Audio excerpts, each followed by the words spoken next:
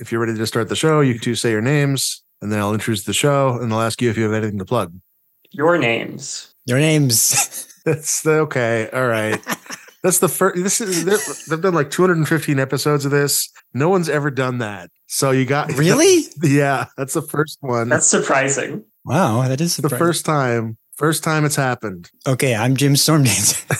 Yeah, that one's been done. Oh, darn it. I'm not Jim Stormdancer. And I'm Jim Stormdancer. And this is the only place on the internet you can hear topics discussed. Jim Stormdancer, would you like to introduce yourself, or do you have anything to plug? Yeah, so I'm Jim Stormdancer, the real Jim Stormdancer. On my birth certificate, totally says that.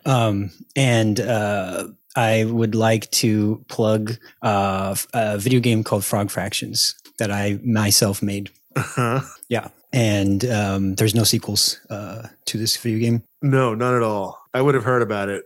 Yeah. No, yeah, you totally would have.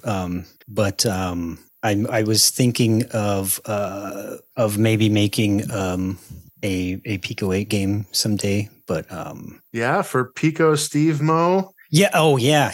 Actually, the Pico Steve Mo will be over. I can't plug it anymore. It'll be over by the time this show goes out. Oh, yeah. Good point. Oh, but you could play everybody's Pico Steve Mo games. Yes. Including Jim Stormdancers, who might be making one for the first time. Mm-hmm. Oh, all right. I need people to know who they're like. This bit has been going on too long. Oh, we'll get. Okay, should we just start over? I'm sorry. No, I think this needs to go in. But I think you should actually introduce yourself. Okay. I'm Andrew. I actually do have something to plug. Go play Pizza Panda. There. Pizza Panda. Now you got me curious. PizzaPanda.pizza. They teach you fractions. What? Yeah, exactly. Yeah. Okay, I'll come back. My dog is. You can't hear my dog barking, can you? I can, but it's fine. We can have dog content on the show. Oh, okay.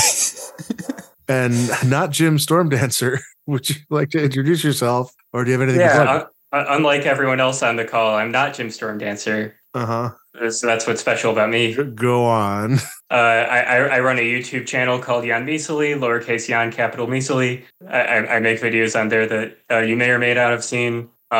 Statistically, I think about half of the people who are listening to this episode will probably be here from me having linked to it somewhere. So it is interesting. Like, I will have guests on the show. Like, I've had guests on the show with like 1 million Twitter followers and seen no bump whatsoever. No, see, the difference is my fans love clicking links. Obviously. A lot of people cultivate an audience of people who are against clicking on links. My fans, they love clicking links. So I'll give them a link and say, hey, here's a podcast I was on. And they'll say, ooh, I'll listen to that. Yeah, I can see it. Damn, that's power. That's why one of the things I do is I make surveys and I spend most of my time. Hey, the thing I have to plug is, I guess, my Tumblr. It's currently the only social media I'm on. Highly recommend using Tumblr as your only social media if you're looking to switch to using exactly one thing. Yeah, I could see it. Ever since Tumblr added polls, which they're way better than Twitter's polls. Twitter polls only give you 4 options. YouTube polls only give you 5 options. Tumblr polls give you 12 options. 12. So it's great asking. Yeah, it's like excessive how many options Tumblr gives you.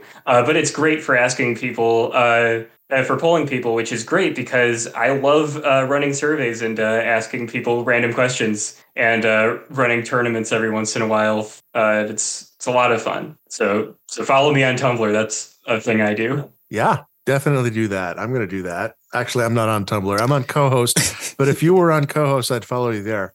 Is Co-host like Tumblr? They're all microblogging platforms. I mean, Co-host is actually a lot like Tumblr in many respects. They are very similar. They're just different. I would switch to I would have switched to Co-host from Twitter if I wasn't already on Tumblr. Yeah, and also like you make a strong argument like if you're going to use one thing, and why not use one thing? Like, right, cross-posting is such a pain, having like when you have a thing and you want to post in multiple places. It's like just have one place that you post everything, and for me that's Tumblr. Yeah, and for me it's the Topic Lords Discord. Are we ready to start on some topics? Yeah, I think we need a poll to answer this question. All right.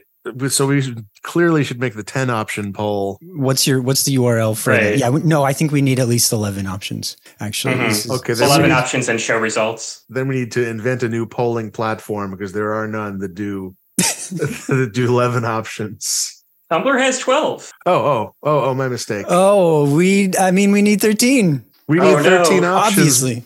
13 options, Obviously. Mitch. What are you going to do now? What are you going to do now? Got to make a Google Forms poll. Oh, yeah. And link to it. Fortunately, my audience loves clicking links, so they will click it. Oh, have any like malware authors approached you about this power that you have to get people to click on links? Yeah, it seems really overpowered to me. It seems like your power should be nerfed. How did the devs allow this? I feel like if I did do something like that, that would immediately make my audience no longer just click on any links that I give them. That'll teach them. Exactly. Okay, I'll respond yes to the poll, and we can get on with it. Sorry. Okay, all right, Mitch. Results are in. Mitch, 100% of respondents say yes. We should do topics. Wow. It's a strong argument in favor. Mitch, your topic is Super Mario Brothers Wonder is the first mainline 2D Mario game since Ellipsis. And then there's also a parenthetical. I'm not sure how to read this one, actually. How many Super Mario games are there? Update. Yeah, it's an update to a video that I made a couple years ago called How Many Super Mario Games Are There? Because now there's another one. Yeah, you got to have more. You got to redo the poll. I do. And in fact, probably definitely linked in the show notes. Called Shot. Not even a probably. Definitely linked in the show notes is currently the redone poll that you can participate in, asking how many Super Mario games you think there are. When do you need the results by? No deadline. I'm gonna close it when I have 10,000-ish responses, and there's currently around 100. You gotta close it before the next Mario game comes out, right? Okay, because currently the release date for this show is scheduled for November 27th. Oh yeah, no, that's. Are they gonna make a new Mario game before then? Let's hope.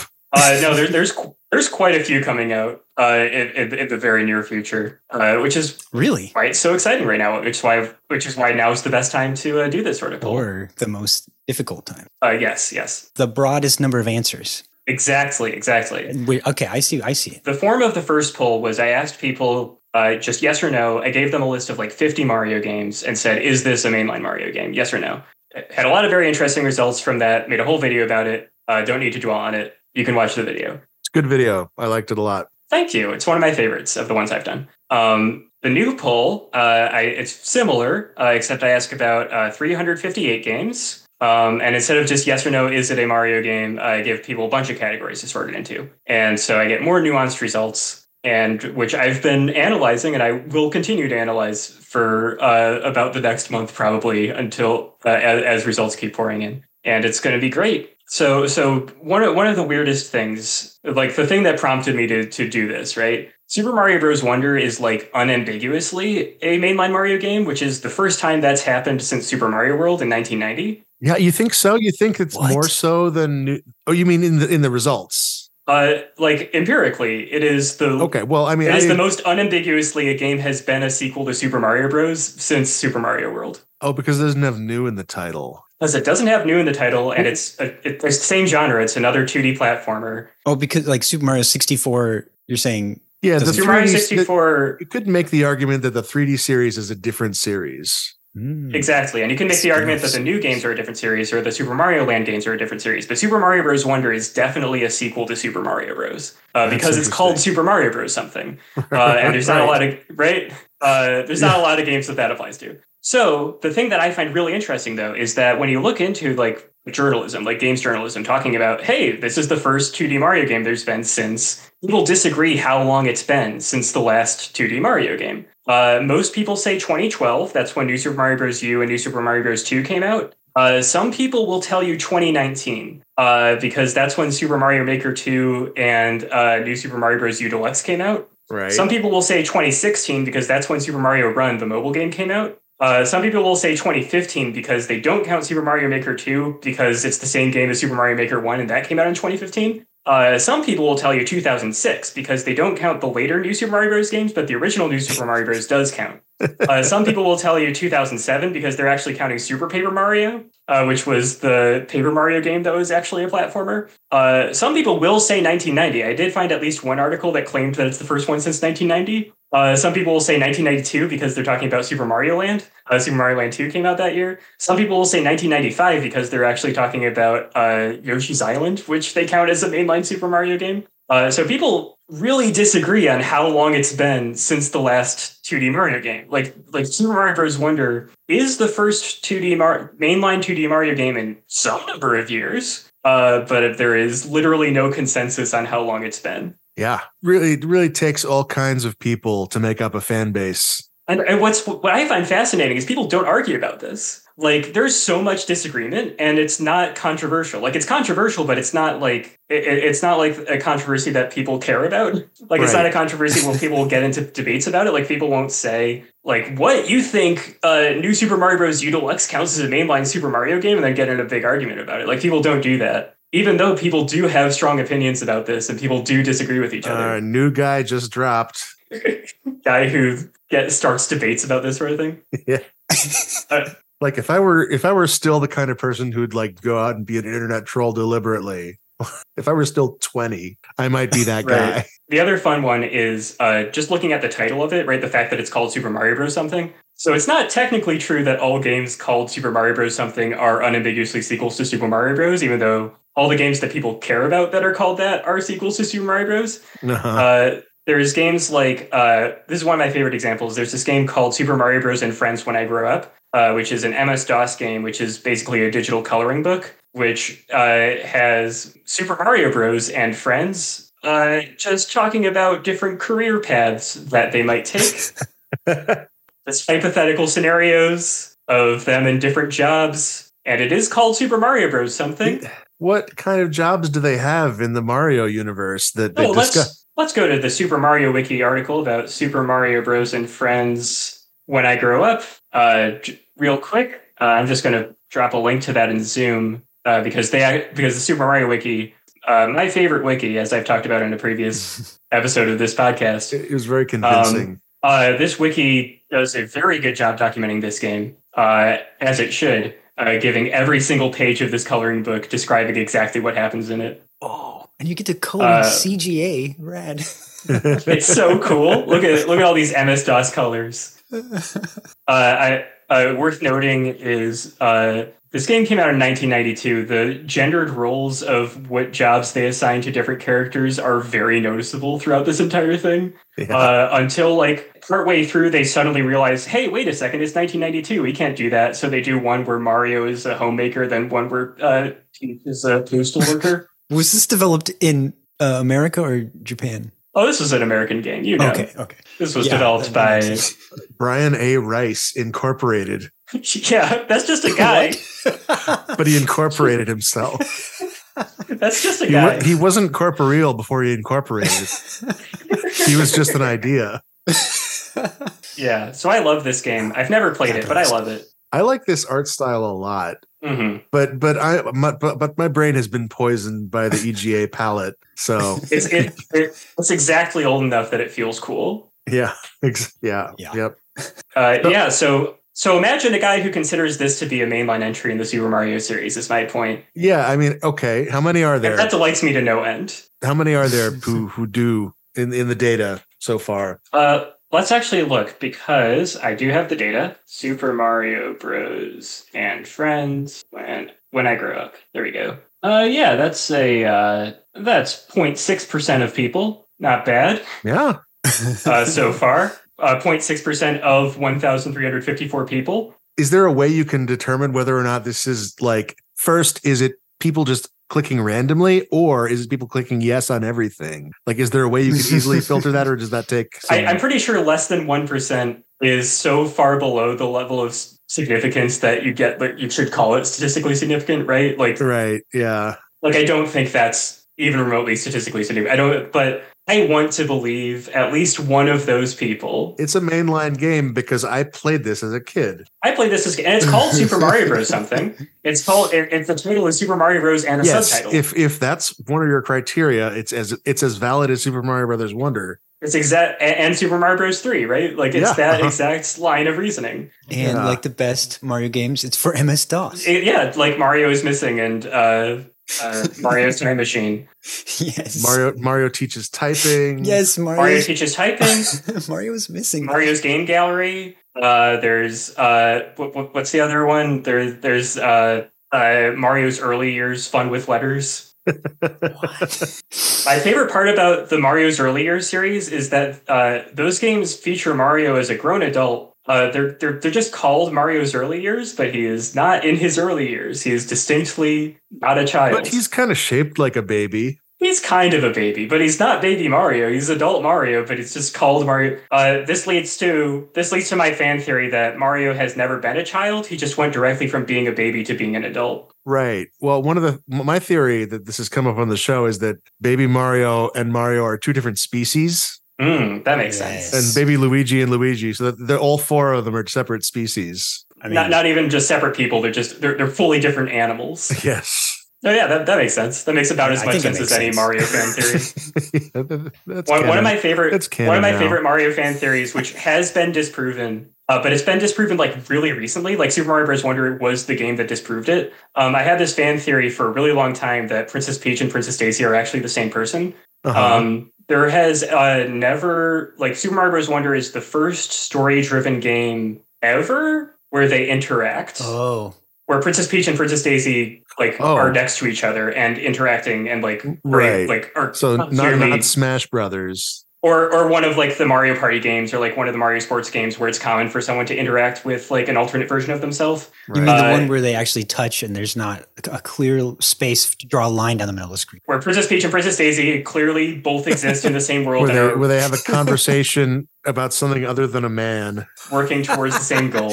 But it's really surprising how long it took for them to like definitively like quote unquote prove that Peach and Daisy aren't the same person. Like I looked through like flavor text of like all the sports games and stuff. Like I read through all of it to try to convince myself that I was wrong and thinking, no, they've definitely said directly at some point that these are different people. And the closest they ever come to is saying that Daisy is Peach's counterpart, which that could mean they're the same person. Like C-3PO and R2-D2. Or like Mario and Baby Mario are counterparts, right? And they also, they have different names and they look a little bit different, which is kind of evidence, but it's not that unusual for like someone who's royalty to have different names to go with their different titles that they have. Yeah. Different color dresses and hairstyles. How do you explain the different hair color? You can change your hair. Yeah, that's not unusual. Oh, so they're both just wearing wigs. Yeah, Peach is bald. Okay. She's a mushroom person, right? She doesn't naturally have hair. Right? That's a really good point. The other wild thing is in Smash Ultimate, right? There's a feature in Smash Bros. Where sometimes like there'll be like a stage where you can like do a taunt and then you'll get a little bit of like flavor text where characters in character talk about the person you're fighting. And so you get like a little information about them. Smash Ultimate has one of those for Daisy. And the description of Daisy that's used in Smash Ultimate like goes out of its way to like make it sound like they're trying to say that Peach and Daisy are the same person. Like they're like the characters who are trying to describe Daisy are struggling to come up with convincing reasons why they're different people. Oh, that's the writers playing with us. Yeah, it definitely is. But that's the closest until Super Mario Bros. Wonder. That was the closest they came to confirming that they're different people. Was characters sarcastically trying and failing to come up with reasons why they're different people. Yeah. But now there's a game where they're both playable and they're just clearly separate. So that fan theory is dead now. But I can say that it like was canon until like Super Mario Bros. Wonder is a retcon and it used to be canon. So I can say that. So I took your poll. I took the old one and the new one. Mm-hmm. There's a question at the beginning, like, do you consider yourself to be a Mario expert? And of course I said, yes, I'm a Mario expert. And I have to say, there were so many questions on this poll where like I had no fucking idea. What's one you struggled with? There's like Japan only redemption machines. Mm-hmm. Like there's just a bunch of shit on this list that I have no idea if this is a major or a minor spin-off. Would you believe this was after filtering? What did it filter from? So the Super Mario Wiki has about 400 games. I filtered out ones that it doesn't like ones that are like it doesn't have like a dedicated article about them it's just a redirect page to it. Like anything where it's a port that isn't different enough to get a different article. I also filtered out like tech demos. I kept some of the unreleased games, but I didn't do any tech demos because I don't think anyone has a strong opinion about New Super Mario Bros. With me. It's like New Super Mario Bros. Wii, but it has Mii's in it, and it was called New Super Mario Bros. Mii, and it was a proof of concept. Yeah, it was never actually released to the public. And it was never going to be released. It was just a proof of concept thing. Yeah. Or Super Mario 128, which was a demo that showed the technology that would later be used in Pikmin. Yeah. So it filtered down from about 400 to what was your total? 358. So I didn't filter out that many, but I filtered out a good chunk. I filtered out about as many as were in the original poll. Yeah. Anyway, it made me feel like it's very much not a Mario expert after all. Right. Like maybe I need to be a little bit more humble. How did you do the poll so quick, Jim? Oh, it took hours. I think it took over an hour. Oh, okay. Yeah. I thought you just did it right now. No. This happened like a week ago. Okay, this makes way more sense. Yeah, no, I did it while I was talking to you guys. I think I can consider myself like a Super Mariologist at this point, right? Yeah. And there's some that I have no idea what to do, what to call, right? Like yeah. The one I'm most unsure of, and by the way, in your Twin Beard Plays Mario series, you got to play this one at some point. I dare you. You gotta. Tell me more. The one that I'm most unsure of is Super Mario Bros. Special for the PC 88. It was a PC game developed by Hudson Soft, which is the engine is a PC port of Mario 1, but the level design is completely original. And like there's new power-ups and stuff. Like it's not new power-ups, it's like power-ups that are like copied over from like Donkey Kong. Like you can like get a hammer and use it against barrels in the middle of a Mario 1 level. Yeah, the time to do that would have been like right before I did Super Mario Brothers for real. Like just, hey, I'm going to try playing this variant of Super Mario Brothers instead. Mm-hmm. And then like, so I could decide not to later. But it's really not the same game though, right? Because the level design is completely different. It's like as different from Mario 1 as the Lost Levels is from Mario 1. But also the game physics are like wrong because it's a PC game. Right. It's an early PC game. Yeah, I don't think the actual series release has gotten to Super Mario World yet, but I did this with Super Mario World where I started off by playing a Super Mario World ROM hack instead. Right. And then like giving up on it after 5 levels and playing the real thing. So this would be appropriate. Like it would be the same sort of thing. I do think it would be fun to dig into that sort of thing. Mm-hmm. The other thing about taking this poll is that because it took so long, it like the first time when I took the first poll, your earlier poll about what games are Mario games, I feel like it was a valid snapshot of my mind in the moment. Mm-hmm. But this poll, because it took so long, I had time to change my mind about things. And so like my mind, it was like a kind of a smeary snapshot of my mind that is not, I don't know, it seems a little bit less scientifically valid.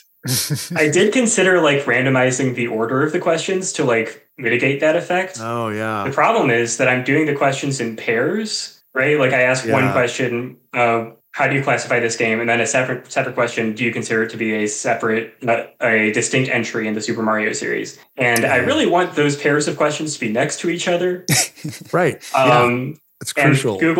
And Google Forms doesn't have an option to like half shuffle to like keep those pairs together, but randomize the rest of the order unless I did each of those pairs of questions on its own page. Oh, yeah. And shuffled the order of the pages. The problem is using Google Forms and not Street Magician Forms. You got to do the half shuffle, That's it. That's the problem. All right. Do you want to talk about the game, about Super Mario Brothers Wonder? Because I got the impression you wanted to talk about the game too. I do. I do also want to talk about Mario Wonder. It's so good. It's a good game. See, I am of the opinion that the new Super Mario Bros. Games are mainline, like that they count, like that they are proper sequels to the original games. Super Mario Bros. Wonder made me strongly reconsider that position. Oh, interesting. Like it is so like the new Super Mario Bros. Games, they're good, but they're like they collectively have maybe 8 ideas, and most of them are in the first one. And it's fun. It's Mario. Super Mario Bros. Wonder introduces new ideas every stage. Yeah, it's really expensive. It is. It is. They like you can tell that they were just given like just a free pass to just do whatever with this one. The pitch for this game, and to take as much time as they needed. Like I looked into like developer interviews, like they were explicitly not given a deadline for this game. Like they said, make a sequel to Super Mario, make it different from New Super Mario Bros. Work on it until it's done. Doesn't matter if we need to port it over to whatever the successor to the Switch is eventually. We'll get to that if that comes to it. Just keep working on it until it's ready. And the result is a game that is just so full of ideas and creativity that it is like it's like Super Mario World again. It's like the old games, but it's a new one. Now, I have a question for the world's leading Super Marioologist, if I may. Of course. Is it? I saw somebody link to a New York Times article on this new Mario game. Is that a normal thing? Does the New York Times cover Super Mario games? I have no idea. That doesn't seem normal to me. So, because that made me think this must be a really out of the ordinary Mario game for the New York Times to cover. It is. It's the first mainline 2D Mario game in some number of years. Okay. This is who's to say for sure what number of years, but it has been some number of years. It's a good one. I think if you like Mario games, it is one of them. I'm curious. If you don't like Mario games, then it's not. That's right. I'm curious what the consensus is going to be as like how Mario-y this Mario game is. Currently, these are super preliminary results. Currently, it's between Mario World and Mario 64. Dang. And yeah, it is impressive how unambiguously Mario this Mario is. Like people just look at it and say, this is a Mario. People don't do that with the new Super Mario Bros. Games. People don't do that with like a lot of the 3D games. Yeah, that's interesting. I wonder if that would change. Like, I do feel like maybe this is a little bit too soon, especially because it is recent. It is recency bias. Yeah, and also like you could take the poll. The poll was available before the game was out. So I actually launched this poll day of release. Like, I posted it on midnight in my time zone when the game came out. Okay, well I saw the poll first then. Yeah. But yeah, I did give people the option to say unsure. Right. Yeah. For things. Yeah. The other thing is if they like when New Super Mario Bros. Came out, right? Like at the time, I'm sure people would have said, yeah, this is the first mainline 2D Mario game there's been in a while. Sure, right? But then as sequels to New Super Mario Bros. Started coming out, then people started thinking of that as a separate series. If they make a Super Mario Bros. Tutor as a sequel to Super Mario Bros. Wonder, and that starts becoming its own series, then people might start thinking of it as a separate thing. Yeah. For now, at least, it's very unambiguously just Mario, which is interesting and exciting because it's been forever since that's happened. It's been somewhere between 1 year and forever. Okay, now I just can't get the image out of my head of Super Mario Brothers Tutor, TUDOR. Oh, I'm thinking TWOTER, but because the first one was Wonder. Right, Super Mario Brothers Oneater. Are we ready for another topic? Yeah. Sorry for rambling about Mario for so long. My other topic is also about Mario, so it's going to happen again. Sorry for party rocking. Andrew, your topic is owning the domain emailfordogs.com for some reason. Yeah. I guess I put for some reason because I don't remember why I bought this because I've had it for so long. So if you try going there, you won't see anything there. At least you shouldn't. Yeah, there's no content on this site. There's no web server running at this domain. It's purely an email server. It actually just forwards all the messages. Anything at emailfordogs.com comes to my Gmail inbox. But I have it in a filter, so I don't mistake them for normal messages. But for some reason, I bought this domain and I thought it would be fun to have all of the emails to it come to me. I don't remember why, but over the years, and we're talking like 10 years or something like that. Over the years, I've gotten a handful of emails from people making up what they thought was a fake email address, like the name of their dog, at emailfordogs.com. And they will really unknowingly loop me into some very long email threads sometimes where they're discussing, like planning for an event or like, private information. They're just sending out to me unknowingly. And I just keep renewing it every year because it's too interesting to just keep getting these emails every once in a while from people that think it doesn't exist. Yeah. And one time I even responded to one like saying like "arf woof." Wait, was this from your Gmail account? Well, if they looked at the headers, I'm sure they could see that it was from my Gmail account. It was nominally from the same address that they sent it to. Right. But I've gotten people like emailing it just saying, is this a real address? I also just get some spam sometimes. Like people just need an email address to put on a form for something that they don't want to get spammed. And so they make up. Have you gotten any email from people who want to buy the domain? No, surprisingly, no.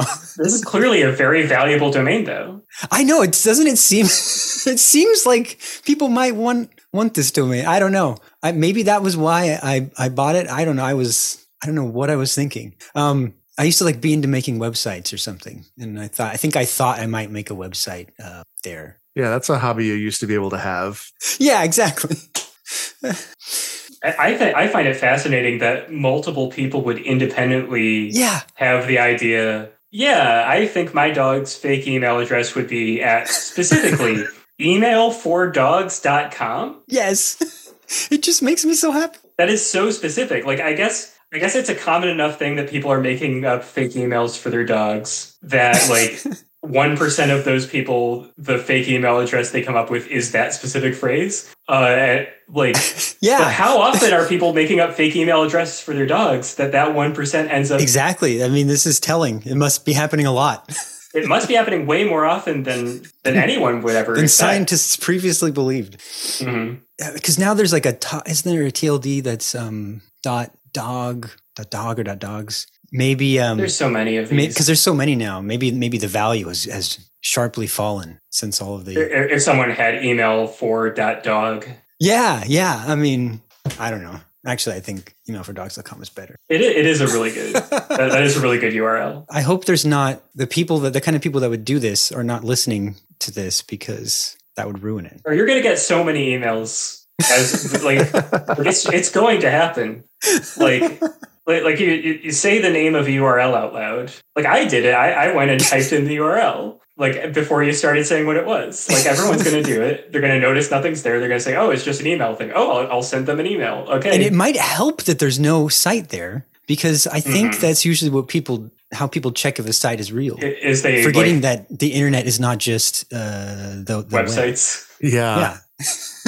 You need to set up a Gopher server on emailfordogs.com. Yes, there we go. At least have it redirect to something, That's what all the cool people do with the URLs that they have no purpose for is they just have it redirect to their social media page. That's what I did with pizzapanda.pizza, actually.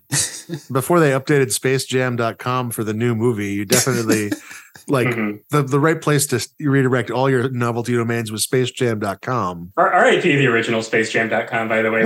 Wait, they changed it? They did for the sequel, and now it's it's not the same thing anymore. Oh, no. Yeah. RIP, I didn't hear this sad news somehow. Yeah, it's one of the last vestiges of the old internet. You guys have ruined my day.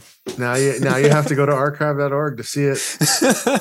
And it's not special anymore because you can see lots of weird old shit at archive.org. Right. It's more special when it's just there. Mm-hmm. Actually, wait. I just went to spacejam.com and clicked through some stuff, and you can click on, just written out, there's the year 1996, and if you click on it, it'll take you to the old website. Yeah, they host an archive of it. It's just not at spacejam.com anymore. It's become an Easter egg. Yeah, it's not. You can only find by clicking one of the biggest buttons on the website.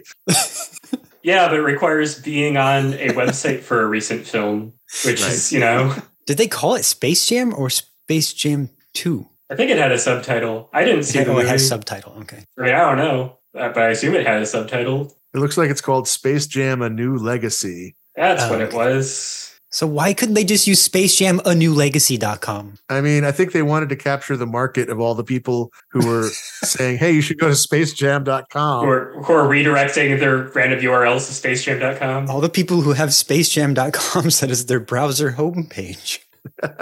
The overlap between people who are visiting spacejam.com and people who would be unaware that there's a new Space Jam movie, like that's the demographic that they're aiming for. They wanted to reach.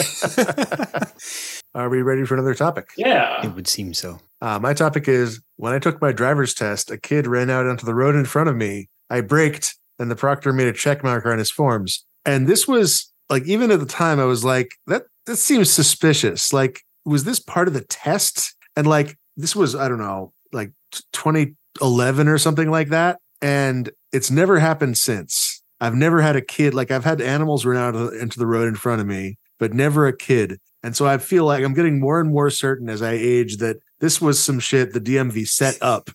Like they are paying children to run out in front of cars to see if the drivers are worthy. Yeah, that is. I mean, there's no argument against this. I think. Yeah, this is demonstrably. No, you're just correct. I think. Yeah, I think. Yeah, I agree. I think that is a very small scale conspiracy that happened. A conspiracy between one driver's test examiner and one child. But that is enough for it to be a conspiracy. Gave that kid $5 to run out on the road. Gave that kid $5 to risk his life. Hey, it's $5 each time. Yeah, exactly. Wow, it's a great deal, especially for a kid. You know. Oh yeah, that kid's gonna spend it all on candy. It's gonna be Wait, how many driving tests did you take? That was in 2011 money. So yeah, that's right. Well, I only took the test once because I'm so good at learning to drive. Mm-hmm. See, what you should have done is failed it and taken it again and saw if it happened again.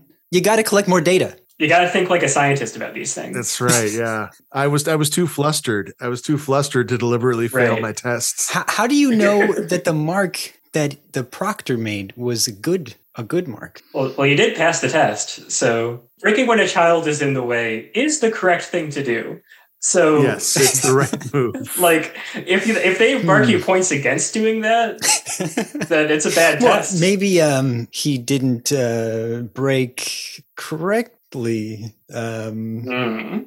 he should have seen the kid coming earlier. He saw it too late. I don't know. You got to honk at the kid so the kid gets out of the way. Or the proctor had like a rivalry against this kid, and he was really hoping that Jim would just plow through the kid. Yeah. The kid he was hoping that I would assassinate this child for him, and it was like X did not assassinate my arch rival. That was definitely a plant, though. I'm completely with you on that. Unquestionable. Yeah, kids don't run out into the street. That's not a thing that happens. No, that's not a thing. That's maybe that's a thing that happened like in the 50s. Yeah, kids don't play outside anymore. That's not right. That's what that's what every political cartoon has been about. So I know that kids don't play outside anymore. Especially not in a parking lot. Now they're playing Crossied Road. Mm-hmm. It's not the same. Back in my day, they actually crossed the road. That's right. Back in my day, back in 2011, you would cross that road and you'd get paid $5 for it. Oh man, you guys are getting paid to cross the road? Well, hold on. How old was I in 2011? Oh, I don't know. Yeah, I would have been 13 in 2011. So maybe I was that kid. Because I do remember being paid $5 across the road once. This is a joke. Were you in Oakland? No, this is a joke, but it was a thing that happened. Shoot. We were so close to solving this. Mm-hmm. But I was the right age, and I do have memory problems. So like maybe you did live in Oakland, and you grew up in the Bay Area the whole time, and you just didn't remember. Maybe it's not impossible. I do have at least $5. So that part was real. Are we ready for another topic? Sure. We're going to be doing this poem, "Love in the Age of Google" by Brian Bilston. Shall I read this poem, or would one of you like to read the poem? I'd read it. All right. The URL is right there in the topic. Love in the Age of Google. Is love an abstract noun? Wait, how do I read the bold? Oh, I don't know if you. That might be just a visual part. I think you have to shout the part that's bold. You just need to say it boldly. So let the listener understand that the first part, the beginning part of these are not bold, and the last part are bold. Anyway. Click through the link and read along as you're listening. Come on. Is love an abstract noun? Is love a verb? Is love actually on Netflix? Is love a word? Love is a temporary madness. Love is a hurricane. Love is a smoke made with the fume of sighs. Love is a losing game. Can love last forever? Can love break your heart? Can love to shop vouchers be used online? Can love bites scar? Love can build a bridge. Love can set you free.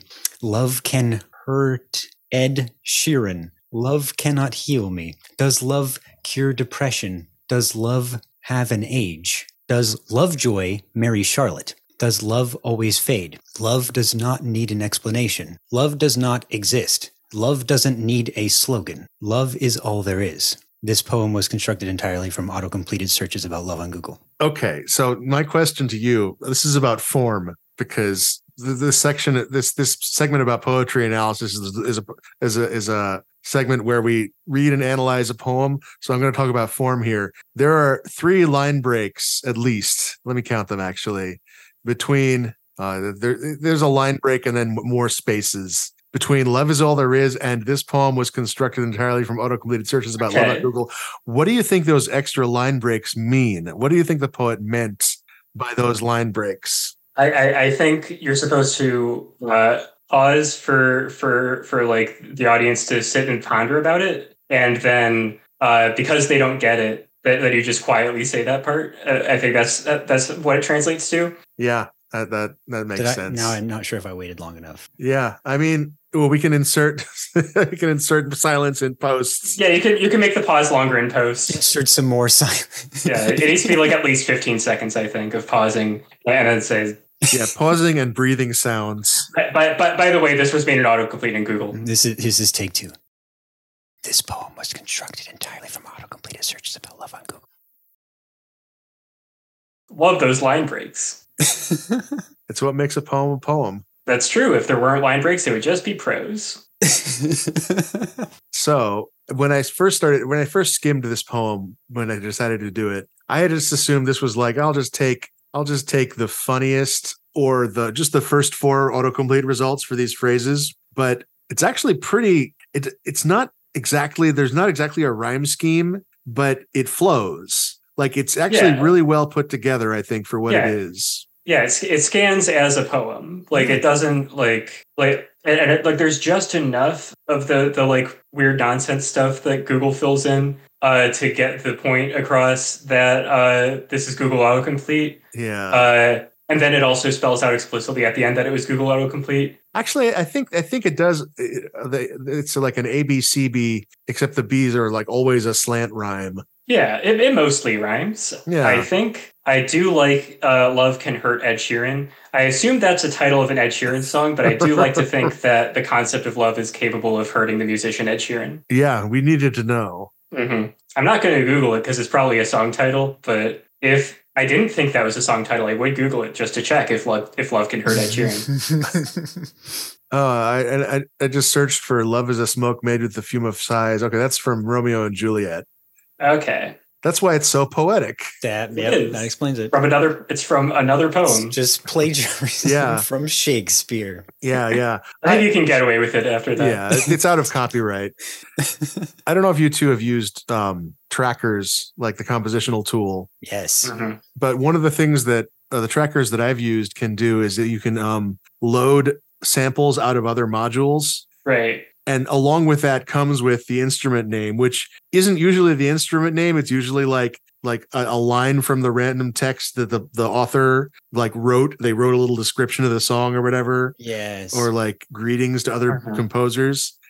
And I really enjoy the form of like when you load a bunch of samples from a bunch of different songs. Once you've selected all your samples, you have effectively a poem made up of lines from other poems. Mm-hmm. You just read it straight across and enjoy. And it's usually better than the music that results too. A very functional way to write, to like pseudo randomly generate new poetry. Yeah. A million monkeys using a million trackers. I think just one monkey. One monkey using a million trackers is really busy. It's a really, really busy monkey. Are we ready for another topic? Yeah, I want to hear about Burrito Run. Oh yeah, let's do that. Okay. All right. I got to say the line though. I got to say the line. Oh, right. Okay. Andrew, your topic is the burrito run, a form of physical exercise. Yes. So I don't know if the world is ready for this yet, but I have invented a new form of physical exercise. And it's called the burrito run. So it's got a pretty complex setup, but as long as all the prerequisites are met, it's incredibly simple. So first, you got to live somewhere where there is a place that sells burritos that is pretty close to your house, but not too far away, like close enough that you could run there. And it can't be in a super heavily, to get there, there can't be a really heavily populated area. There has to be at least a route that exists that is somewhat secluded to get there. And then the burrito place also has to take orders ahead of time on a website.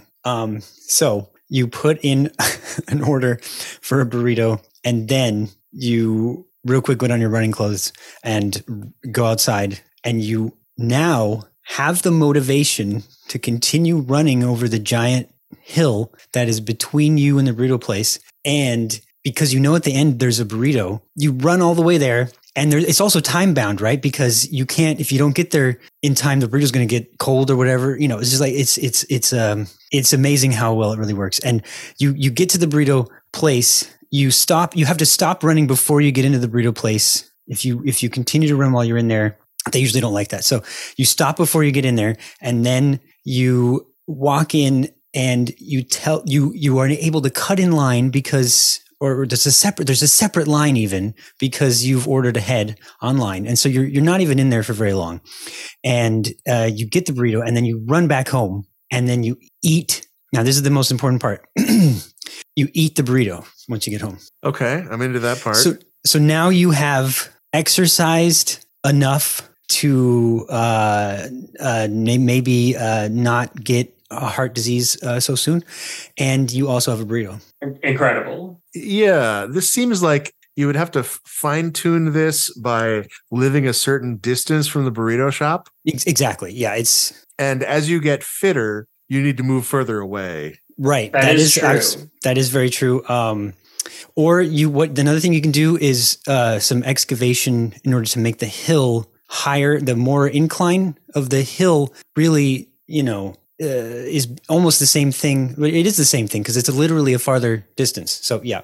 Just a little bit of terraforming. Right, terraforming. You could set up like conveyor belts along the entire path that are going in the opposite direction from where you're running, and like slowly increase the speed as you're increasing like the length of the workout, like sort of like running on a treadmill, except you're actually going somewhere. Yes,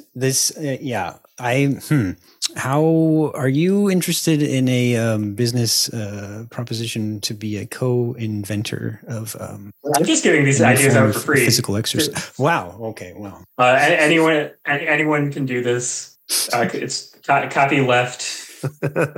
Yes. I would like to make it known that this is licensed under the terms of the GNU general public license. It just kind of, whenever I do this like once a week. Uh-huh. I'm always confused. Why don't more people do this? Basically. I feel like it's just the very specific conditions, the living conditions that are required. You need to be exactly Why the don't right all the distance. other people who live at my house do this? I just don't understand. Have you asked them? You know what? I haven't, Jim. All the other houses that are in the exact same radius distance away from that same burrito place. I don't know why I didn't think of this. Oh, because it's just perfect, and it's the perfect exercise plan. There are no flaws with it. It's just there are very few perfect things in life, and most of them have nothing to do with exercise. But this is the one exception. It is the perfect like built-in reward structure. Yes, yes, it is. Like it literally motivates me when I wouldn't want to run anywhere otherwise. Yeah, because like most things, right? Like if you're rewarding yourself with food, right? if it doesn't require exercise for you to get the food, you can skip the exercise and then just have the food anyway. So you can bail out on it. But if it's time sensitive to go get the burrito, then yeah, if you want the reward, you have to do the exercise just naturally. It's a built-in reward structure. Yeah, I mean, I'm basically training myself like a dog, which we all know it works. I mean, inside we really are all dogs, aren't we? I don't know if that's true. Or you could say inside dogs are all people. I think dogs are like dogs. That's no, I don't think interesting hypothesis. I think dogs like dogs. I think when I see dogs together, usually they get along. Sometimes they don't. Sometimes it doesn't look like they're getting along, but that's because it's fun for them to like play fight and stuff. So they actually are getting along even though they're fighting. That's just my dog theory. That's just a theory, obviously. It's not confirmed. I think this is a solid strategy. I think they say that in order to form new habits, that you should attach your habits to existing habits. And I think what's more habitual than eating lunch? Exactly. I thought you were going to say than eating a burrito, but yeah. Well, this is actually an argument that I might make. You could do this with almost any food stuff as long as it's true. Wait a minute. Hold on a second. I don't know about that, Jim. And in fact, like, you could choose the food stuff that is the correct distance from your house for the level of exercise that you want. I'm not endorsing any of this. I haven't tested any of this. So, at your own risk, you can try it with a different type of food. It demonstrably works with burrito. Yeah, we know. We already know about the burrito. I think if you want to think about it scientifically, that's what this whole episode's been about. It's been about testing hypotheses. This is a science podcast. We know it works for n. Now we have to determine if it works for n+1. Oh wait, that's a lot. If we know that any group of n horses are always the same color, right? Then that means we can add another horse to that group, and since we can then form another subgroup that has n horses in it, that means that group of n horses is all the same color. Which means that if n horses are always the same color, n+1 horses are also always the same color, and this works no matter how many horses you have. Therefore, all horses are the same color. Except for that one in The Wizard of Oz that changes colors. But yes, I agree. Right. But that's a horse of a different color. Very good. Are we ready for another topic? I am. Mitch, your topic is the WarioWare series has become increasingly story-driven in every game since WarioWare snapped. Yeah. So at the time of recording, we are currently 1 week away from the release of WarioWare Move It for the Nintendo Switch. So I don't know how story-driven that game is. So that's not being taken into account with this analysis. But the WarioWare series, which, as we know, is booger joke, fart joke, silly game, where you just constantly change what game you're playing every 5 seconds. During this period where I'm pretty sure, like, sales-wise, the series was, like, underperforming, like, these are the games that the fewest people have played. During it, the series went through this period of transformation, like, very gradually, where it started becoming, like, really into its characters and started, like, trying to tell stories with them and put them into, like, situations. Do you think it's because they were trying to figure out how do we get this game to sell? It might have been.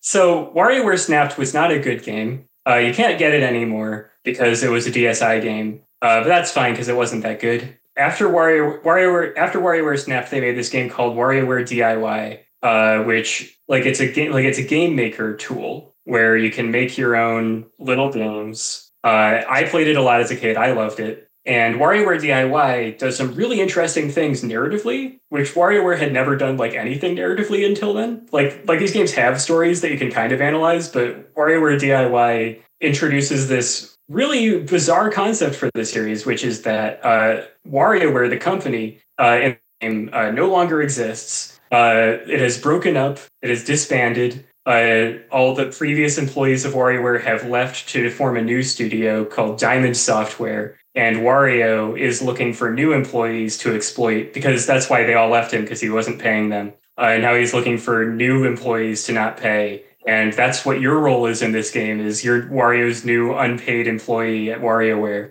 because all the characters from the previous games left. And so it has like this sort of behind the scenes implied story that's like told in this subtle way, which is weird for WarioWare because these games are categorically not subtle.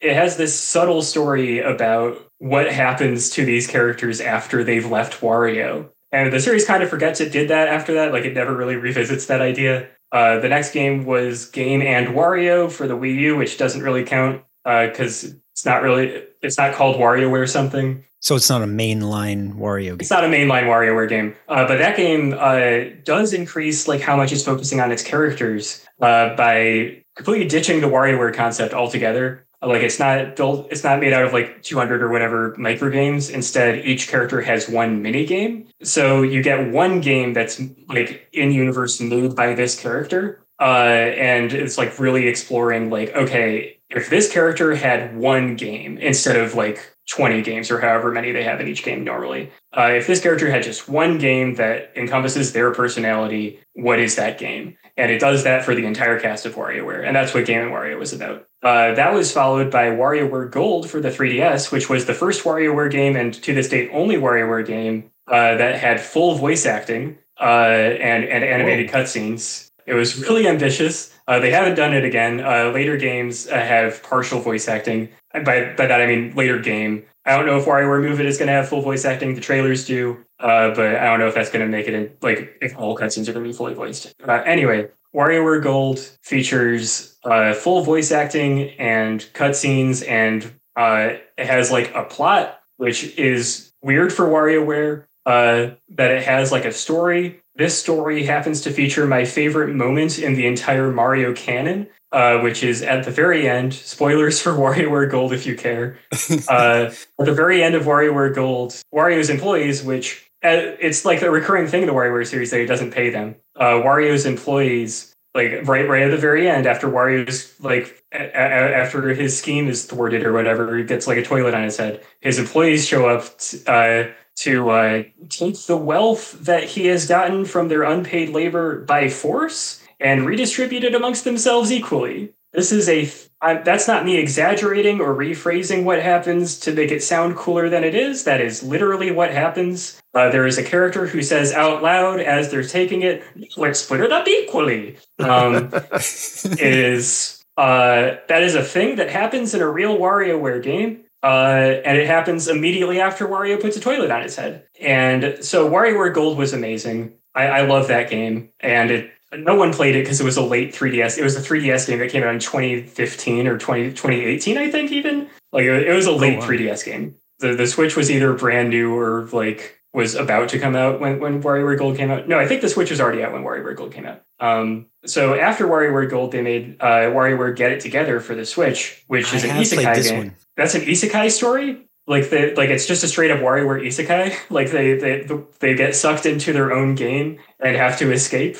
Which once again, it's like and like between levels, there's character interactions, and the characters have dialogue, and like you basically get interactions between every pair of characters this time around. It introduces the god of the WarioWare universe, like canonically in its story. The characters interact with like characters that are like in-universe fictional video game characters because they're in the video game world.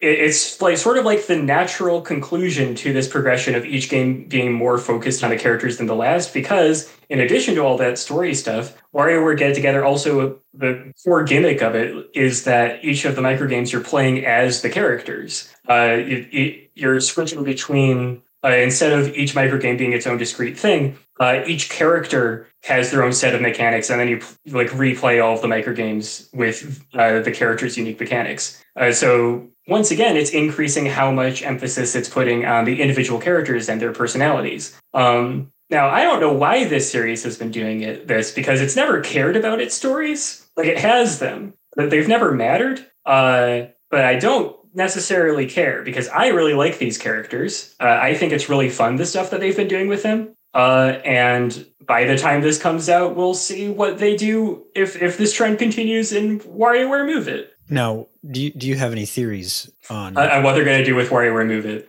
So what we know about WarioWare Move It so far, and again, it's about to come out in a week at the time we're recording this, so we'll all know by the time this is out. You dear listener, can laugh at me in retrospect for how wrong I am. But WarioWare Move It, from the trailers, it takes place, they're on vacation or something, like they're on this tropical resort. to do something. It's another motion control driven one. My fun theory, which I think is like the most plausible thing, is that Wario really likes not working. So he's like really into the idea of taking a vacation. It's like one of his main character traits is that he likes getting out of doing work. But while they're on vacation, he tries to get all of his employees to keep making microgames anyway, which is why this game has WarioWare microgames in it. So they're just still doing work while they're supposed to be on vacation. And so the central like Wario's hubris moment of this game, which is a standard WarioWare plot point, is that Wario has some sort of scheme that falls to his hubris. Is they just his employees like try to like find some sort of work-life balance and like stop prioritizing making new microgames, and Wario gets mad at them, and they're like, "Hey, we're on vacation. Why are you upset at us about this?" And maybe there's another moment where they unionize. I don't know. That would be cool. They did it once. I want to see them do it again. I still don't know what 13 Amp is doing in this game. She's in all the key art. 13 Amp was a minor character in WarioWare Gold, and she's in all the key art for this game, which suggests that she's maybe a main character this time around. Does she work for WarioWare now? I have no idea. Lulu from WarioWare Gold suddenly works for WarioWare in WarioWare Get Together, and she's like 3. So I don't know when that happens. I want to know if that weird bird thing with the tongue is going to be. Puro? Yeah. Yeah. No, Puro is like a standard feature of WarioWare. There's usually okay, good. Like Puro is in universe a video game character. Like Puro doesn't exist at the same level of reality as the WarioWare characters. Right. But also Wario doesn't exist at the same level of reality as the WarioWare characters. So they can do whatever they want. This is okay. Side tangent. My second favorite fact about the WarioWare series, after the thing that happens at the end of WarioWare Gold, my second favorite fact about the WarioWare series is that Wario is canonically a fictional character. People have argued with me about this, saying, no, that can't be right. But like, if you interpret what's going on in the games, so there's a character 9 Volt. 9 Volt's microgames are based on Nintendo games, right? And it's a bunch of people's favorite parts of these games because you get to like play tiny versions of Nintendo games. 9 Volt is in universe a Nintendo fan. That's like his justification for like what his character is like. He's a gamer. He really likes Nintendos. And if you read like the descriptions of his microgames, descriptions of microgames are written in character. Sometimes in some games they're written by Wario, in some games they're written by the character who is associated with that microgame. But in a lot of games, 9 Volt's microgames have descriptions that are written in character by 9 Volt. And it is a standard thing that he says what specific Nintendo game they're based on and what year it came out and what system it was released for. 9 Volt has microgames that are based on games that have Wario in them. Like he has microgames based on Wario Land games. He has microgames based on Mario Kart games. He has microgames based on other WarioWare games. And the descriptions of these games do the same thing as all the other games, where they say, in character as 9 Volts, when the game came out in the real world and what system it was for. Which means that the character Wario is a Nintendo character who appears in the same games in universe, and the WarioWare games exist in the WarioWare universe, and 9 Volt, who is a Nintendo fan, has played them. Now, this isn't just like an implied thing that 9 Volt like considers like Wario to be a fictional Nintendo character, because in the instruction manual for the very first WarioWare game, it was like directly stated that 9 Volt thinks it's cool that he lives in the same town as fictional Nintendo character Wario. Like it's like I'm a huge Nintendo fan, so I thought it was really cool that I discovered that I live in Wario's city. Or like he says that Wario lives in my city. I mean, I live in Wario's city. Like, and it's because he's a Nintendo fan. It is the reason he finds that cool. Like, he says that directly in the instruction manual for WarioWare Mega Microgames. So Wario is a fictional character in the WarioWare universe. And that's just a thing that you need to sort of reconcile with. Yeah. I'm working on that right now. It's so weird, and I love it. I love that it's just allowed to be a contradiction. Like, these games are just silly enough that they're allowed to contradict themselves like that. It's and thematically consistent. It makes sense. They don't have to worry about their lore or anything, so they can just say stuff. Right. But I do think it's not that uncommon for games or media in general to like embed previous iterations of that franchise or that series as fiction inside the new thing. Right. Oh, so Maniac Mansion and Day the Tentacle. Sure. So what you're suggesting is in like WarioWare Get It Together, where there is a microgame based on WarioWare Twisted. In that game, WarioWare Twisted is fictional in that game, but not the rest of the WarioWare series. Right. And all the Wario games that Wario was in before the first the Wario game you were reading the biography from of of 9 Volt? Right. All of those games are fiction, but this one isn't. This one's new. This one's real. And presumably Wario is maybe he's like the actor who plays Wario in the games. Right. Like there are ways you can resolve it. Yeah. Right? Like there are ways you can look at this contradiction and come up. I love that this series doesn't try to do that. This series has this contradiction, which is so massive. And it just and it's repeated this it's like the idea that Wario is a fictional character in the WarioWare series. It's not something they've like hid under the rug. Like in WarioWare Get It Together, they have a microgame based on a previous WarioWare game. Like, yeah, they in a set of microgames where it's stated that, hey, these are games made by 9 Volt because he's a big Nintendo fan. Okay, tertiary tangent about the 9 Volt thing. So 9 Volt is a Nintendo fan who makes microgames based on Nintendo games he likes. WarioWare microgames are in-universe like products that are made by WarioWare and sold. Nintendo is a company in the WarioWare universe that makes video games. It's how 9 Volt is able to be a Nintendo fan.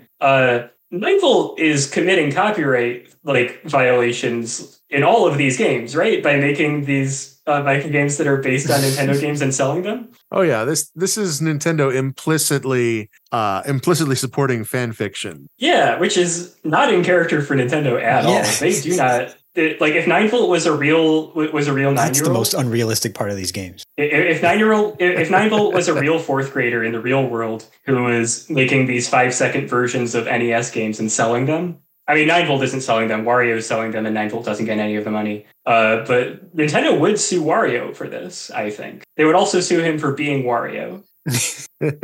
Hey, that's ripping off Mario. That's our character. Yeah. He's also ripping off Nintendo character Wario, who exists in the WarioWare universe. Oh, maybe that's why they had a falling out with Charles Martinet. Because he's Wario. He stole all those characters. He's just going out being them in like conventions. One man should not be so many Marios. Man, I don't know how to feel about the new Wario. If you've seen the trailers for WarioWare Move It, the new voice actor for Wario, like it's not bad. It's just not Charles Martinet, so I don't know how to feel about it. Yeah. Like it's like whoever it is, it might be Kevin, who's the new Mario. It might be Kevin, but it's not Charles. Oh, that would be really funny if like they had to replace him. They had to get like a new actor for every single one of the characters you did. Right. Like Kevin Afghani is both Mario and Luigi. Oh, all right. Well, that theory's already. So, but he might also be Wario, but maybe it's a different Wario. Right. But it doesn't sound very much like Charles Martinet's Wario. Yeah, that's disappointing. Yeah, but I do think the Mario is pretty close. The Mario is a really good Mario. Yeah, like he does a really good Mario voice. I also really like his Luigi. Yeah, like he did a great job. I've not heard the new Mario voice. Oh, you got to play Super Mario Brothers Wonder, or just watch the trailer. Zowie. That's what he says. Wowie zowie. and that's actually like. When I was talking to my wife about this, she was like, oh, they have new voice acting for every game. And that's actually a really good point. Like they could have just used the same 10 lines over and over again and no one would notice. Right. How much dialogue?